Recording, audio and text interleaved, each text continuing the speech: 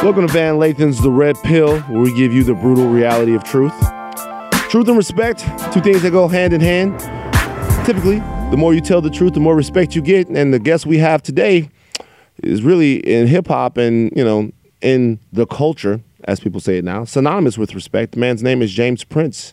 Jay Prince. He is an architect, one of the early architects of Southern hip-hop, bringing you such acts as the Ghetto Boys, as the head of Rap-A-Lot Records. He is promoting the book right now called The Art and Science of Respect that sort of details his life, sort of some of the things that he's been through, and how he's become one of the most powerful, most, again, respected, and quite frankly, most feared figures, not just in hip-hop today, but in hip-hop history. Jay Prince's influence touches both coasts, both North and South, and really everywhere that you've ever heard hip-hop. Your favorite rapper knows who this guy is, and if he walks into a room, everyone will pay him sort of the proper accolades. Now, interesting time to be talking to Jay Prince right now. Drake was just on LeBron James's show, The Shop, this past week, talking about some of the unresolved feelings that he has for Pusha T. We spoke to Jay Prince, or should I say I spoke to Jay Prince. This is a team situation here. We spoke to Jay Prince and asked him, even though the beef on wax is dead, is the actual beef between Drake and Pusha actually dead? Because I gotta be real with you, listening to The Shop didn't seem like it was. When Drake said, Pusha T should get punched in his mouth, he didn't say he felt like he should have been punched in his mouth. He said he should be punched in his mouth. So a lot of people are wondering, even though these guys aren't going to go back and forth on wax, is it all good? Are there any issues? Has there actually been some sort of forgiveness that's happened? Or is there still a possibility that this thing could go left? Talked to Jay Prince a little bit about that. Also talked to him about Kanye West. He was supportive of Kanye West on Instagram, because unlike a lot of people who are wearing T-shirts and doing other things, Mr. Prince actually has a relationship with Larry Hoover, a man who Kanye West advocated to be released from prison, a very respected guy, feared guy in Chicago by a lot of people. And, Jay Prince he spoke highly of Kanye West bringing up Hoover in the meeting with Donald Trump. And a lot of people were confused by it because, to me and some others, what happened in Washington on Ye's behalf was pretty grotesque. It was pretty emasculating and tough to watch and bizarre. He saw it a different way. We talked to him a little bit about that too. I also wanted to load some other stuff from him. What was the last movie that he cried at? What pulls on the heartstrings of James Prince? What does he find funny? Do you ever watch Seinfeld and just crack up? Is there any time where he turns it off and just kind of gets into it? You guys will be not surprised to see that he answers that question exactly the way you think that he would answer it. Now, here's the thing about this interview.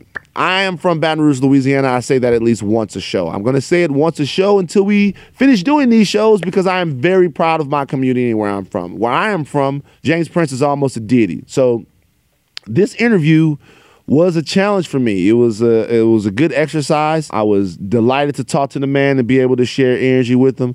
But I'm sitting here talking to someone who I looked up to, had heard stories about, and had almost, from where I'm from, indoctrinated, should I say, into having respect for. Like, they teach you respect for James Prince in the South. You don't learn it, they teach it to you. So it was good to talk to him, good to share energy with him, and good to sit down with him. But a lot of times I had to kind of pull myself out of my space. Now, we're going to get to the interview in 1 second. I do want to talk about one thing real fast, a little bit about mental health and how we use that term and how we're throwing it around. Okay, so we're seeing a bunch of different people in the space, one being Kanye West, who we're not sure about where they are in terms of their own mental health. And there was a Saturday Night Live sketch this past week that, to me, poked a little bit of fun at the mental health or the mental state of Kanye West. Here's the thing. I can't say, or anyone else can't say, how affected by mental illness Kanye West is. But there's one thing that I can say. If he is significantly affected by mental illness, if it is impairing his judgment or in any way making him act in ways that he might not have acted, it's not funny. And it's something that everyone should sort of look at themselves and ask the questions about exploiting him. And that goes certainly for what happened here at TMZ, and we talked about that on the show. That goes for the President of the United States.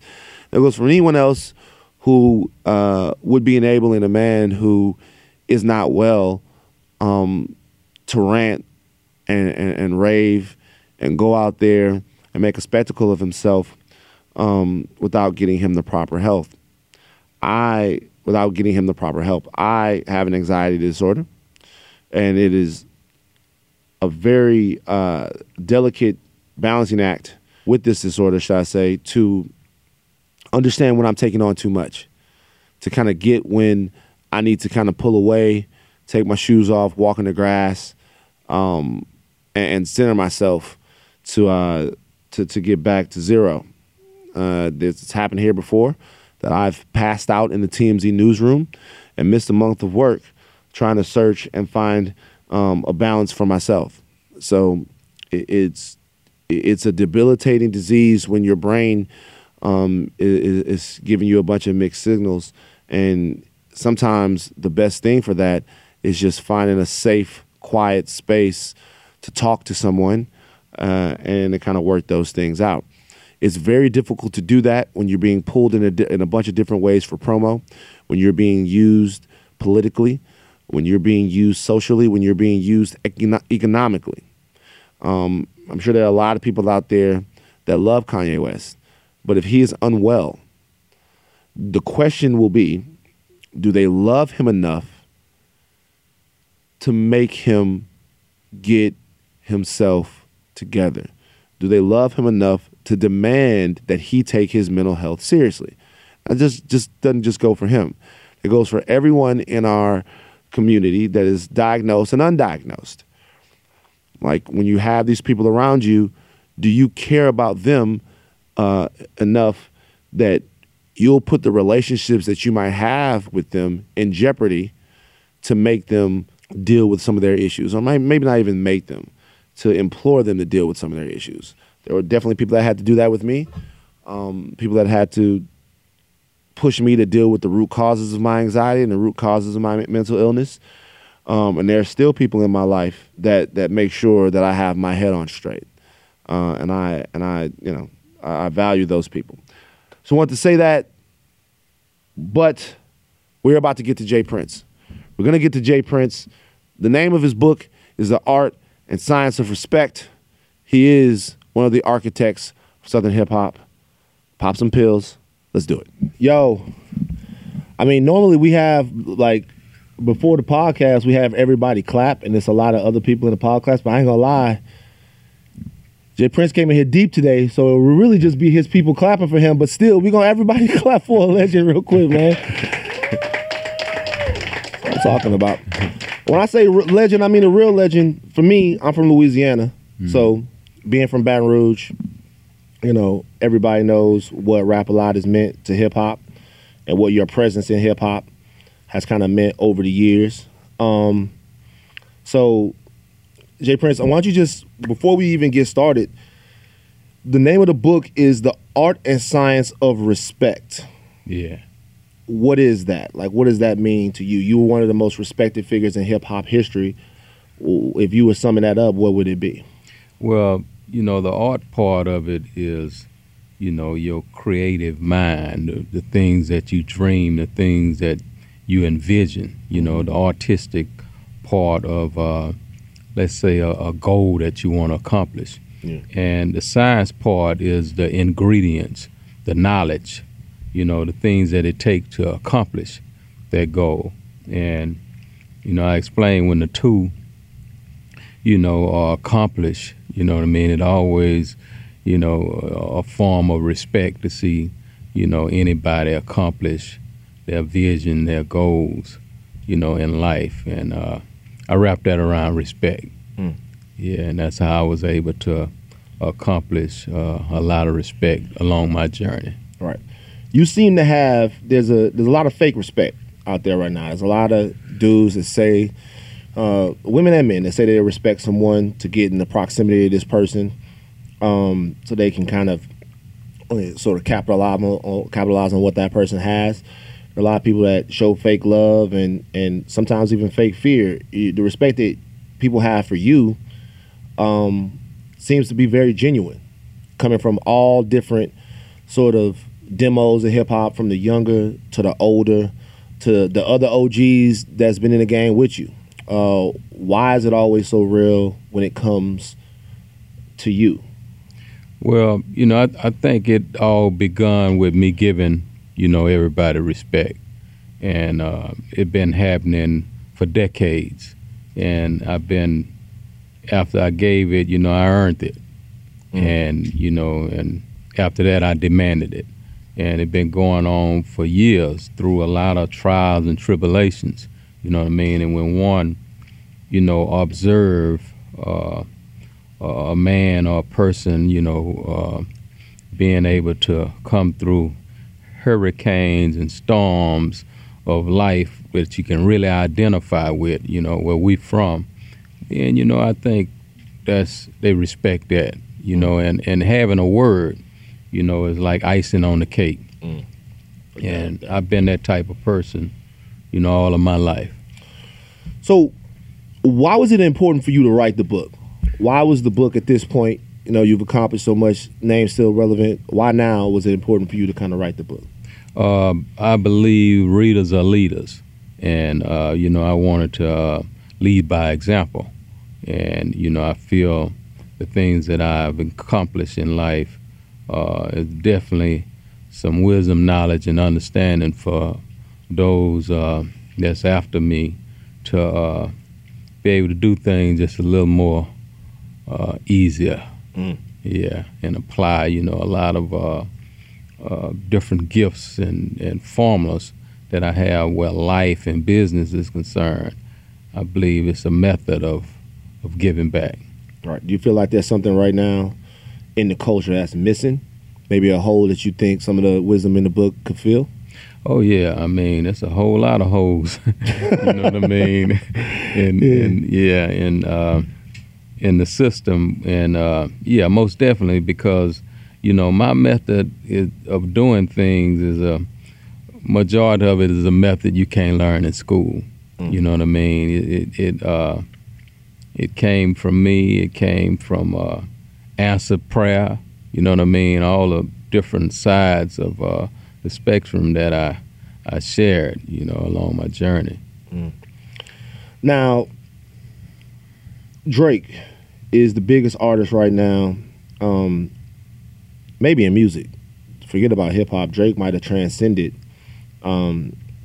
hip-hop and become just the biggest musical artist, period. No one kind of gets it popping like him right now.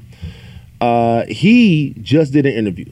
Interview made a lot of news about something that you were sort of directly involved in. This was this whole back and forth that was happening this summer between him and Pusha T. For the first time, Drake came out and really discussed what was on his mind when that whole thing was going on. Nobody really knew. I guess you had kind of spoke a little bit for him, and now he first put it out there. He said that that sort of all the back and forth, he felt like it went too far, and it made him not want to keep things rap-wise. You had said, or I had read that you had said you advised Drake to squash the beef from a hip-hop perspective. Is it totally squashed, period, or did something carry on besides rap, you think? I mean, I think it crossed the lines of rap, you know what I mean, when it went to his mother, his father, and his friend, you know, a man that's, you wishing death on a man that's, ill that way. To me, that crossed the lines of hip-hop and rap.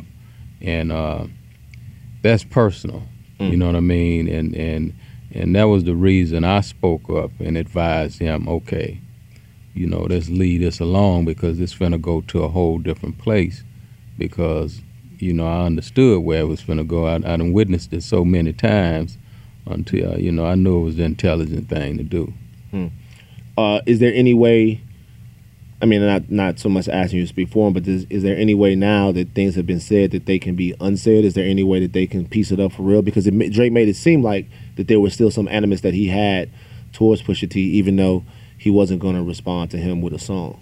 Yeah, I mean, you know, a lot of times it's a matter of time before wounds heal. You know, as we all witnessed Meek Mill a few months ago, you know, Drake and Meek was able to come together and do some things. So, you know, the possibilities are limited, you know, when wounds are healed. Right. That's dope. For situations like that, like, you know, static about rap lyrics and stuff like that, how serious is that stuff for real? Because we only see, I mean, at TMZ we see a little bit more than some other people might, but we only see what happens in the studios.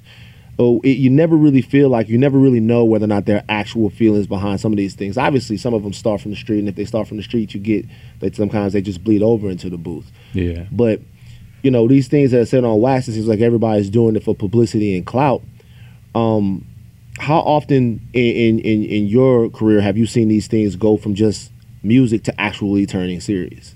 Yeah, many times. You know, a lot of, I witnessed a lot of these things take place with artists that hasn't made it yet, you know what I mean? And, you know, just to tap into the Biggie Tupac situation, you know, I witnessed that when it was a babe, and I saw how it evolved, you know what I mean, until, you know, actually lives being taken. So, you know, when you see these things and you really have the ability to think, then you know, you want to do something about them. You know, and for sure, you know, with me being in the picture and down with Drake the way I'm down with him, then I know where it could have went from 0 to 1,000 quick, fast, and in a hurry. So, you know, I wanted to prevent any of that because that's not how we get paid.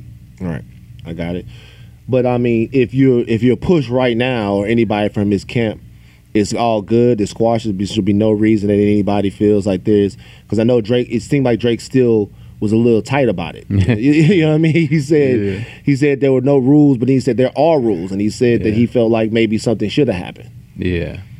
Well, you know, we you know, I said what I said. You know what I mean? And you know, we was able to leave that alone, and I hope, what they say, let sleeping dogs be slept. Yeah. My grandma used to say that. Yeah.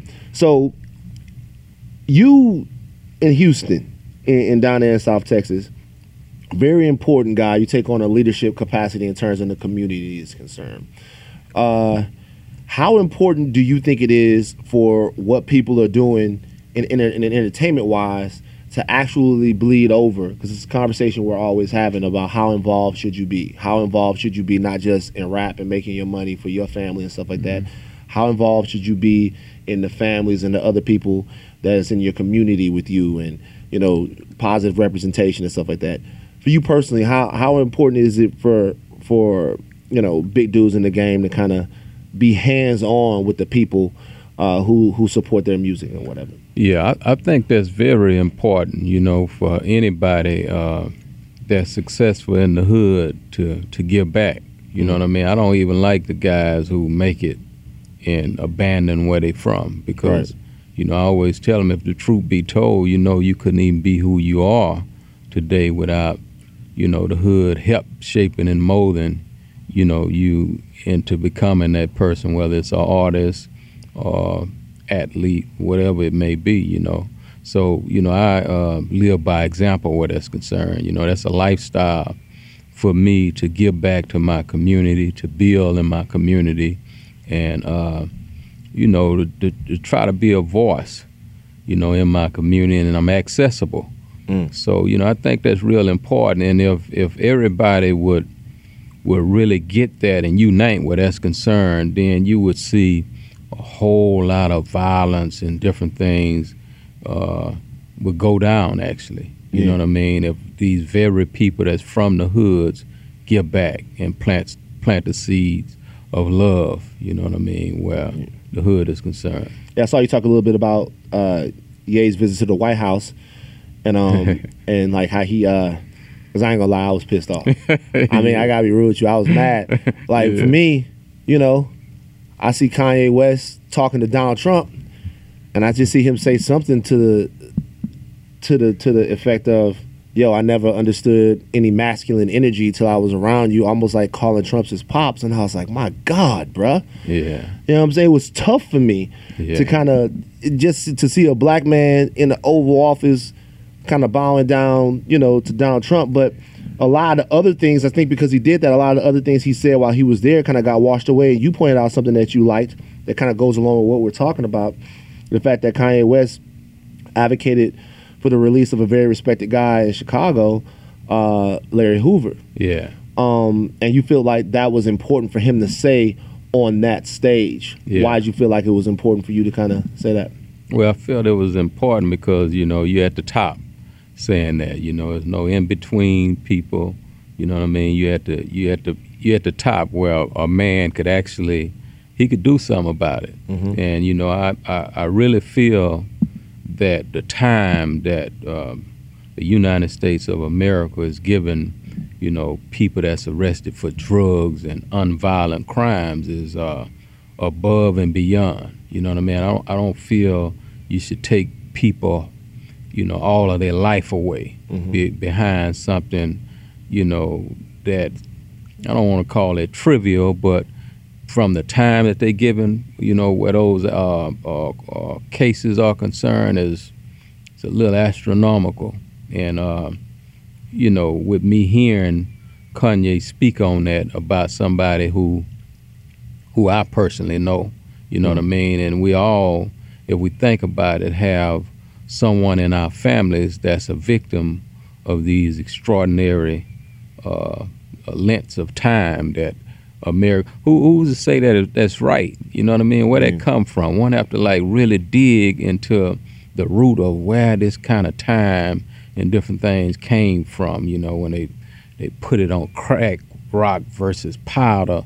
You know, it's all an act of racism. You know what I mean? So yeah, I love the fact when he spoke on Larry, because we all have a lot of Larrys in our family that's victims of those situations. How do you? So I don't know too much about Larry Hoover, but I know basically what I'm told from some of my homies in Chicago, and just basically through legend and lore, should I say, from the rest of it.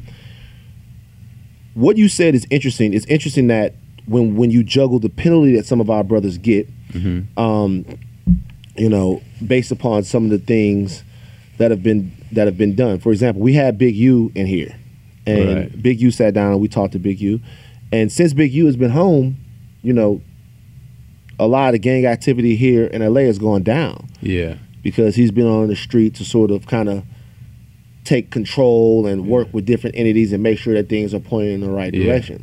There are people on the other side of that might say, shout out to Big U, one of my big homies, but there are a lot of other people that might say that some of the things that he had done, or maybe even Larry Hoover had done, that maybe they made those communities unsafe in the first place. Like, what would you say to people who would say that?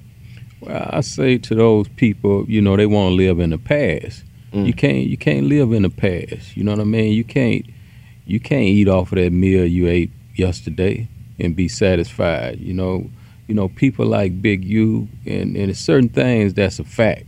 You know what I mean? Like, the brother is respected. You know what I mean? When he speak, the youth gonna hear him. The same goes for me. You know, in my hood right now, when I speak, they gonna hear me, and I know things is a certain way because I'm free and I have access to the homies in Houston. It's the same for Larry, for Hoover. You know what I mean? There's no doubt about it. Anybody that's really interested in saving lives in Chicago, where that debt toll is concerned, he the perfect antidote. You know what I mean? Now, if we want to be locked into unforgiveness about, what we all done in the past, then we all should be hung. You know what I mean? Because none of us are perfect where that's concerned. You know what I mean? I raise my hand first and say, I wasn't always on this side of the track where, my mind was focused and my ability of thinking as clear as it is right now. But what a difference I make today. Word. Yeah. Word. How'd you get there? How'd you get to the side of the track you're on right now? Like, how'd you come to being someone who sees the problem and wants to do something about it? Well, you witness a lot of things that don't work.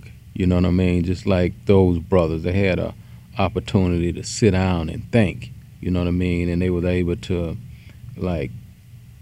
stay alive, because it's hard to stay alive where we from. Word. And when you're able to stay alive and be able to, think and consume and figure out some things, then, only a fool, stay in bondage. And, neither of those guys are fools. So, and they know how to think. I tell all the brothers, I feel like, brothers from the hood are some of the most brilliant brothers in the world. Without a doubt. Yeah, it's just a matter of applying that science, applying that hustle, whatever it is, in corporate America. You know what I mean? And I wrote about that in my book. Once we able to, diversify, our portfolios of those things that we was in bondage with as a youth or as a youngster into corporate America, we some brilliant individuals. You know what's crazy about that? When I was in college, I used to tutor some of the Prop 48s, the guys who couldn't qualify, on the football team. Yeah. And you had a whole bunch of brothers that people would say were stupid, right? And I sit down with guys and we would be reading and writing and stuff like that. Some of these guys, they had trouble reading what was on the page. Yeah. But if you then took that page and removed whatever we was reading, Mark Twain or whatever, Yeah. and then put it back with the assignments Yeah. that they had to know for the game coming up, Yeah. not only did they know what they were supposed to be doing, but 6 or 7 variations. Like, they're thinking on the move and synthesizing the information so quickly and so adeptly that you're like, yo, this is what this brother has chosen to apply his brain power to. Right. The other thing didn't really matter for him because this is what he thought was going to sort of make him $1 million. Yeah. And I had to just get them to the point where they could qualify so they could go ahead and play in the NFL right now. And it's really thanks to me. So, you can shout me out whenever you want. That's a beautiful story. But what I'm saying is, how do we change the priorities though? Because a lot of times in the community, brothers are thinking about how they get out, and sisters, and how they survive. Yeah. So it's hard to get them with those lessons. Like when you say survival teaches you a lot of lessons because after you've gotten there, you got a family, now you're thinking about generational wealth and different things like that. Yeah. But right now, if we're trying to affect them, how do we pull them away from things that are short term and make them think about things that are long term? Well, I think it would be good to begin in school. You know what I mean? I think school, and I speak for myself, was boring to me. So I think the curriculum, in school needs to be adjusted to a certain extent. You know what I mean? What would the James Prince School look like? What would they teach? What would they teach in your school? Yeah, I would, actually my daughter has a school and a Prince Complex, a community center that I built. And one of the things that I really love that they focus on is what that particular kid want to be. You know what I mean? And whatever you want to be, they nourish that. You know what I mean? So a lot of the energy, a lot of what you want to be in life is what they're going to start shaping and molding you to become at a young age. And believe it or not, that would keep your attention. You know what I mean? Because this is something that you love. You may not be in love with science or the history about, all those other people. But, to nourish the situation that you really want to become, begin there. You know what I mean? Put some extra emphasis on that. Not, not to alienate from the other areas, but Sure. for sure put emphasis on that particular area. I was talking to my nephew. My nephew, first of all, shout out to my nephew, man. He thinks that I'm smart, so he had to do some long division. He brought me to long division. I don't know how to do it. Yeah. I haven't done it in a very long time. I have no clue what even anything looks like.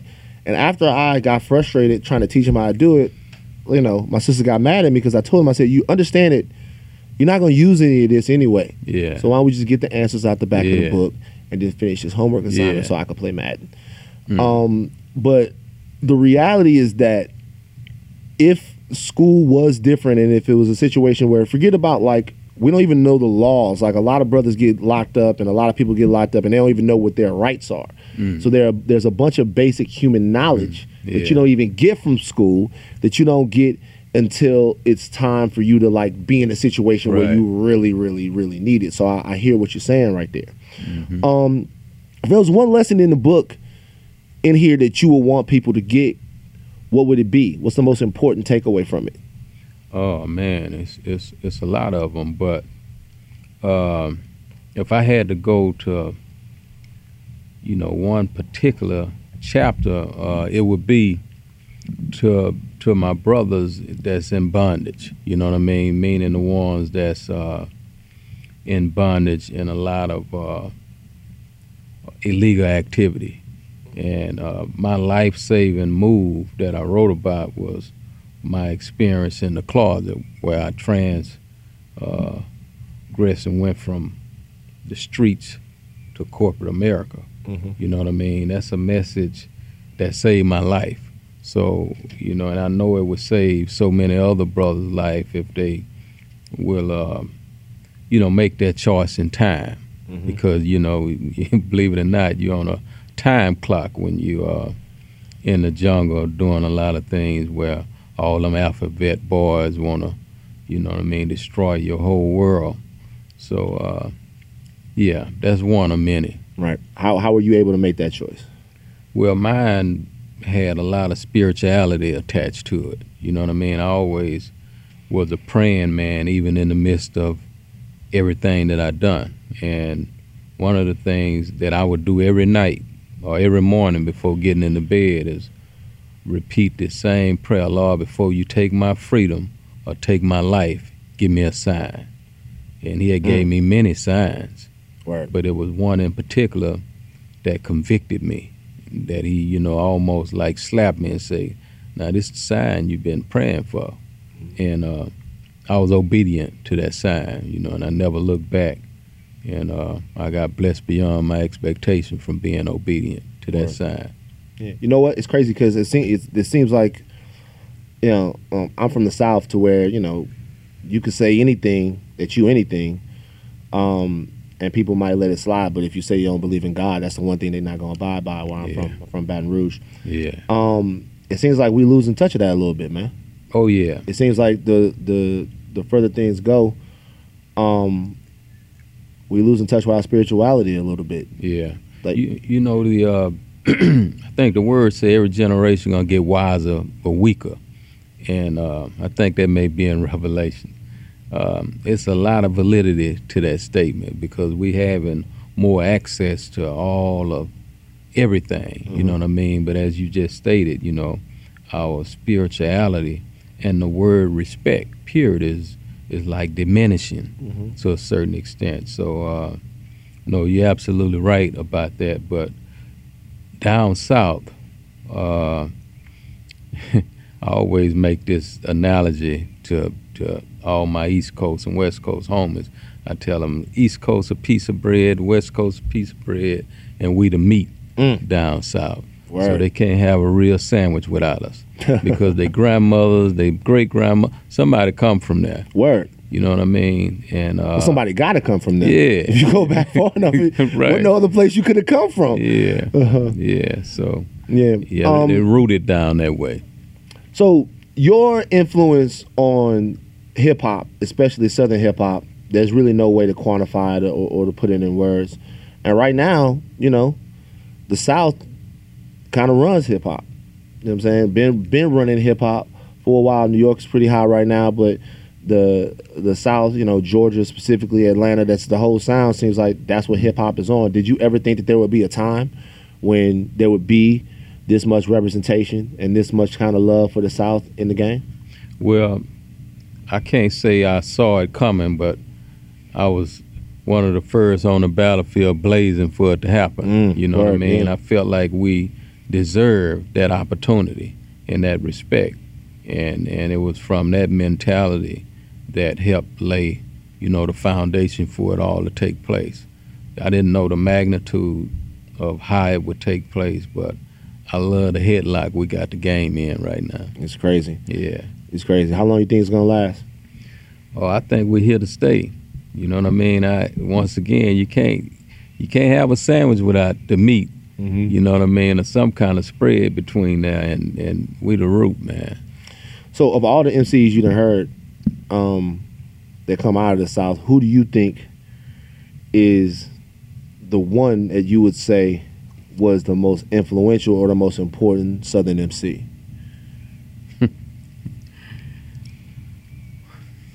That's a good question. And I'm gonna have to go with Scarface. That's all I thought you was gonna say, man. Because I got a Brad Jordan appreciation movement going on the red pill. Everybody clap right now for Scarface, man. Yeah. Austin, how come you ain't clap that loud for Scarface, dog? Nah, man. You might want to clap with the dudes in this room for Scarface. I'm just saying, bro. Nah, man. Me and Joe Budden was talking about this. I really feel like Face was one of the first dudes to kind of really get that respect that so many Southern artists was kind of yearning for, because the pen was so crazy, the flow was so crazy, and his sort of everything that he was talking about was so serious and relatable, man. What was it like working with him throughout, his career, the beginning of his career, and just kind of watching what happened with him? It was a beautiful journey. Scarface is an interesting guy. You know what I mean? Yeah, along with all the other colorful personalities that made up the Ghetto Boys. Word. You know what I mean? But we had a lot of fun together, man. We had a lot of fun together, and we took a lot of risk. We were fearless, and we sit at that table, and I call the play, and I say the play on one. They were riding with me. You know what I mean? We all moved simultaneously. So, I respect my brother. We was together the other day. Word. Yeah, we was together the other day, and it's been a beautiful journey, man. Yeah. When the South really started to pop, the first time it started to pop, like, for me, is when I saw a bunch of different movements. When back home you had, No Limit, you had Cash Money, you had Swisher House, you had all of these different labels from different various areas started to kind of get there. You had, the Dungeon Family out in Atlanta doing everything and all of that stuff like that. Luke. Yeah. We don't mention Luke like we should, bro. Yeah. Really, Luke and them, you can make the argument that Luke, they were really amongst the first Southern artists to pop the whole thing, because they was all on MTV and doing all of that, man. Yeah. I gotta slap myself for not mentioning Uncle Luke. Shout out to Uncle Luke and that whole Miami sound. When that first started to happen, was there, I know that y'all worked together a ton, but was there competition? Was there like a situation when you guys, because Rap A Lot was amongst the early people, when you start to see No Limit and Cash Money was obviously still around kicking right now, was there any thought of, we gotta kind of outdo them or outsell them? Was there anything like that? Yeah, well, first of all those guys were like my students, other than Luke. Me and Luke, we definitely worked and done things together, but the other guys, we communicated, and I shared game and wisdom with them.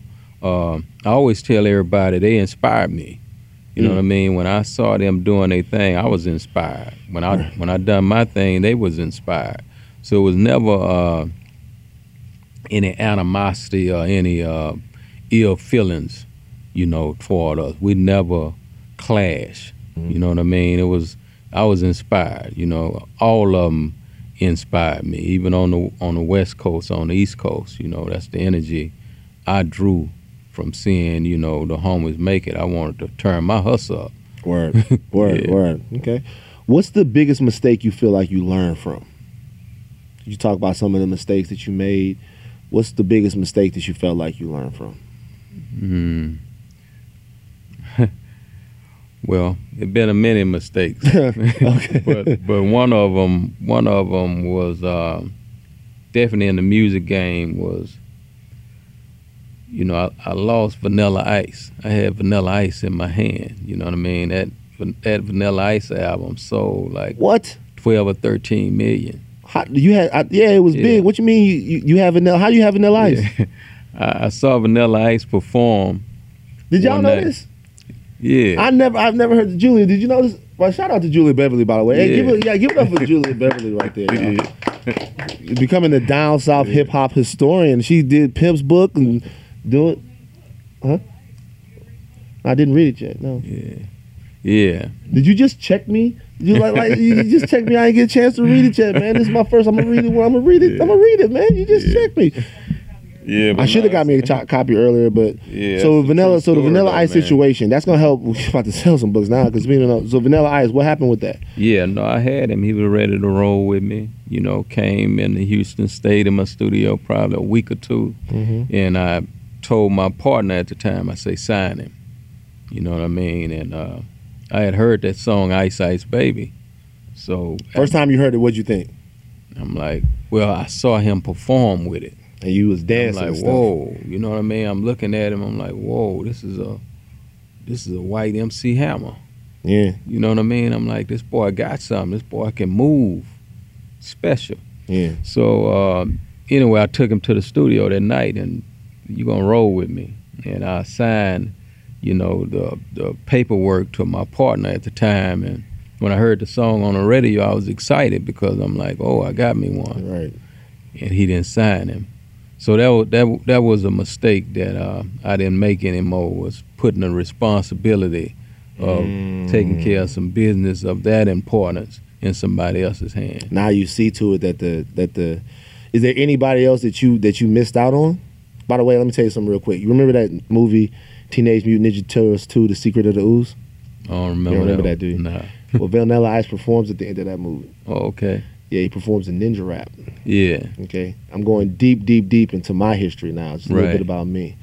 I was such a big Vanilla Ice fan. Yeah. That like I got up and I started dancing in the movie theater. Oh, beautiful. Not to my dad. Sit your ass down, boy. Don't dance for no white man like that. I don't want to hear that. There was Michael Jackson. I could see James Brown. I could see who is this dude. My dad was very upset. Brought it up at my high school graduation. It was embarrassing. So, told everybody. So Vanilla had you crunk, huh? You have no idea. I didn't know he was going to be in the movie. Wasn't no internet, right? So I'm there. I'm 11 years old. You know, I'm going to see the movie. The Turtles, they doing their thing and stuff like that. And all of a sudden, it's Vanilla Ice. I'm like, oh my God! I get up and I'm dancing. My dad was embarrassed, man. I love you, pops. You have to do me like that. So, for you, is there any other opportunities like that you missed out on that you can remember? Any guys you were close to signing? No, pretty much from that day forward, I was able. You got everybody. Yeah. Yeah, I didn't have to learn that lesson twice. You didn't have to learn it twice. Yeah. Wouldn't have been a lesson if you had to learn it twice. Yeah. So a lot of the conversations about you, and we're gonna talk more about the book. Like, what do you do like for fun? Like, do you like? I mean, like, what do you have? Do you ever like sit at the crib and watch Seinfeld and just laugh? No, I like to watch a lot of boxing. You know, I'm into boxing, so me too. Yeah, that's like my favorite sport. So I spend a lot of time, boxing. I spend a lot of time just with peace and tranquility. Doing family things. Stuff like that. Yeah. You don't want, so you don't like, none of the other stuff that we do. You don't sit down and just mess around on YouTube watching cute cat videos and nothing like that. I peep YouTube sometimes. I'm trying to get you to break down here. Like, no, keep it real. Who's the best boxer in the world right now? It's a good crop of young boxers out there. Terrence Crawford just took somebody's head off on Saturday. Yeah. Who you checking for? I know you had a very close relationship with Andre Ward. He retired on top. Right. Right. So if there was somebody right now you could pluck and kind of get with him, who do you mess with in the boxing game? Well, I would have to begin with Shakur Stevenson. You know, he signed to me as well. Oh, okay. So, yeah. You saw what he done the other night. It's crazy. Yeah. I'll tell you something, man. That ref need to have his head checked. Yeah. Because Shakur is gonna knock that man's head off. Right. And he didn't step in. He was doing this thing. So you think he's the next big thing? Yeah. I think he's the future. 9-0, 10-0 right now, something like that. Yeah. He's the future of the game. Like, what about the sport of boxing draws you to it? Oh man, I love the excitement about the sport. It was my first love always. You know, music, I got distracted where music was concerned, but I just love the sport of boxing. I love the no escaping that ring. Yeah, you know No what escape. I mean? It's a beautiful art, man. Yeah. Either coward or conqueror, my dad says, once you step in that ring, man. Yeah. Love it. Are you looking for a 38-year-old heavyweight that doesn't have any fights yet? I don't have no tread on the tires, JP. None. Yeah. You know what I'm saying? I'm out here doing my thing, man. Like that, huh? Yeah. We'll give it a shot. I'm put me in the ring. I'm That's serious, what I'm saying. man. That's where Everybody we'll talking begin. about Wilder and Fury. Ain't nobody checking for me. Take care of all that, huh? All of them.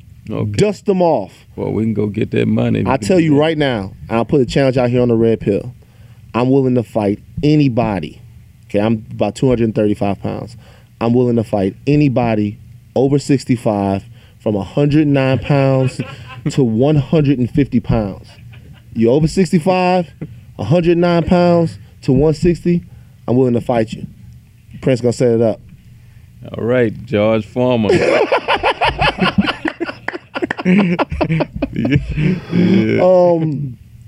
So tell me how you and Julia hooked up. You know what I mean? How did y'all hook up for her to be the biographer? Because I should give a shout out to my girl Jazz Fly, who also had a lot to do with the book. Also did a lot of. How did y'all hook up? Because once again, I mentioned earlier, I said it in passing, but she really has a big hand in hip hop right now. From Pimp's book, which I came to the book situation on that one. That one I supported, read it, loved it. Pimp C, rest in peace. One of the biggest influences in my life, Pimp C. How did y'all get connected and stuff like that? Well, Julie been, on this playing field in hip hop for a while, and I've been watching her. I watch her work ethic. I watch the whole movement. How she built Ozone. Yeah, and even Ozone, man. Yeah, and even after that. So when I got ready to do my book, I wanted real people involved. You know what I mean? That I knew would keep it real and bust their ass. And we would win together. So, I called her first. One of the first ones I called, and it's a success story. It is. Yeah. Overall, where the country is right now. Because I'm going to be honest with you. The things I talk to my OGs about is how I'm supposed to be moving. You know what I mean? How I'm supposed to be moving as a black man in America right now with what we're going through with Donald Trump. We talked a little bit about that earlier. For me, you always want to come at things with an intelligent and diplomatic mind and listen to people's point of views and perspectives. But at the same time, just kind of the way I came up, where I came up, there's just a lot of bullshit I'm just not going to go for. And it's hard. We talked about Kanye earlier. Obviously, big thing between me and Kanye here in the newsroom. Everybody saw it. Do you have a specific opinion on Donald Trump and Trump's version of America and how we, as black people, should sort of deal with it when you see kind of like the political landscape and how fractured things are? Is there something that you think? What's your perspective on the whole thing? Yeah, I think a lot where that's concerned, but I'm gonna keep it to myself right now.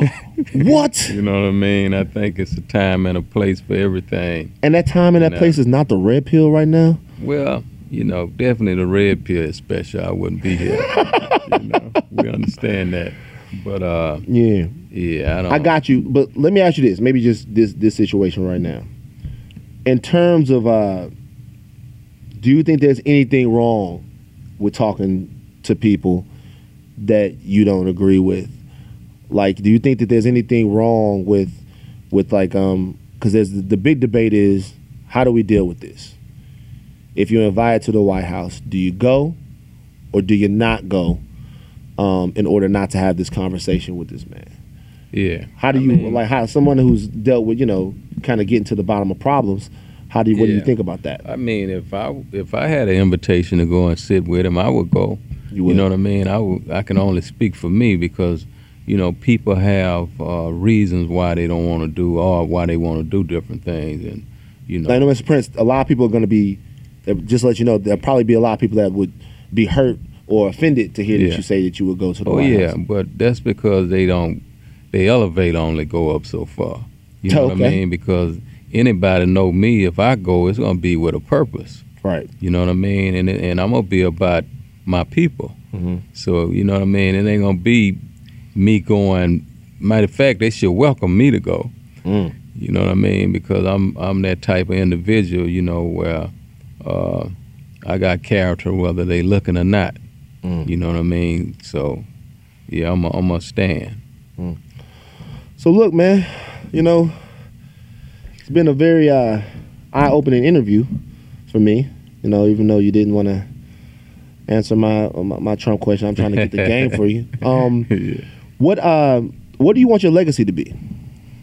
You have so much legacy already. You got a bunch of, strong, respectful children out here who got respect in this industry. Your name rings out coast to coast. What do you want to be remembered for? And that's not punching your clock. Yeah. We got a lot more James Prince, but what do you want to be remembered for? A man of respect. Mm. A man of respect. That'll be enough for me. That's it. Yeah, I can live with that. I can go out with that. Go out with that. Yeah. Yeah. Is there any way you could give me some tickets to a Drake concert? Because, he had LeBron come out there, man. Yeah. You know what I'm saying? When was that? When did they perform together? That was like Saturday. Yeah. Yeah. Yeah, I got you. You want to go? It's not gonna happen, y'all. I can tell y'all right now. Listen. Like my uncle used to do. My uncles would be. I asked my uncle, be like, "Yo, can I have a big wheel?" He'd be like, "Ha, we'll see about it." Yeah. And anytime he said, "We'll see about it," you knew it wasn't gonna happen. Everybody, give it up for James Prince, man. A lot of takeaways. Look, this book right here says Julia. Oh, is this you in the feline situation right here? Yeah, Rolls Royce white drip. feline. This is real original drip. The whole feline suit.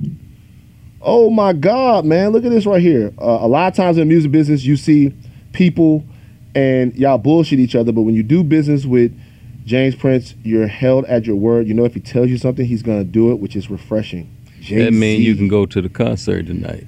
Oh, that's true. Ooh, okay, yeah. I got you. Yeah. Got you, man. The feline suit. I don't even want to go to the concert. I want this feline outfit right here, man. Oh man, that's a throwback there, bro. Do you know how hard this will go right now? Yeah. You say it's a throwback. If I show up right now, if I show up to One Oak tomorrow in this feline outfit with this exact Rolls Royce, I'm not leaving alone. All right, so we talked a lot about the book. Where can people get the book from? Oh, you can get it at Amazon. Okay. Barnes and Noble. Mm-hmm. I also have a audio version that's narrated by me. So okay. Go to iTunes, Tidal. The book is everywhere. Yeah. And of course, you can follow me at J Prince Respect. You're on the gram. Live and in living color. You're on the gram. You know what I don't see on the gram though? That picture of that feline jumpsuit. Oh, I don't see it. You got to put that on the gram if you really want to get your likes up, bro. That'll help me, huh? That'll help you, man. That should be your gram picture right there. I love that. So you're on the gram. Shout that handle out again. At J Prince Respect. All right. Y'all give it up for J Prince one more time, man. We really appreciate you making the time. Hey, man. Thanks for having me, bro. I asked you, is there anything we missed? Is there anything you want people to know about that we did not cover in this interview? Man, it was a great interview. I thought so. What's your favorite funny movie? My favorite funny movie. You watch it and you just laugh. Oh, you in the crib and you laughing your head off. Well, I was telling them the other day, one of the hardest laughs I had watching was the Eddie Murphy. What's the name of that comedy thing? Eddie Murphy. Raw. Was it Raw? Is it Eddie Murphy comedy or Eddie Murphy movie? No. I'm talking about comedy. He was on stage? Yeah. It was either Raw or Delirious. Delirious, I think. Delirious is funny. Yeah. Delirious is funny. Has there ever been a movie that made you cry? I don't remember that one if it had.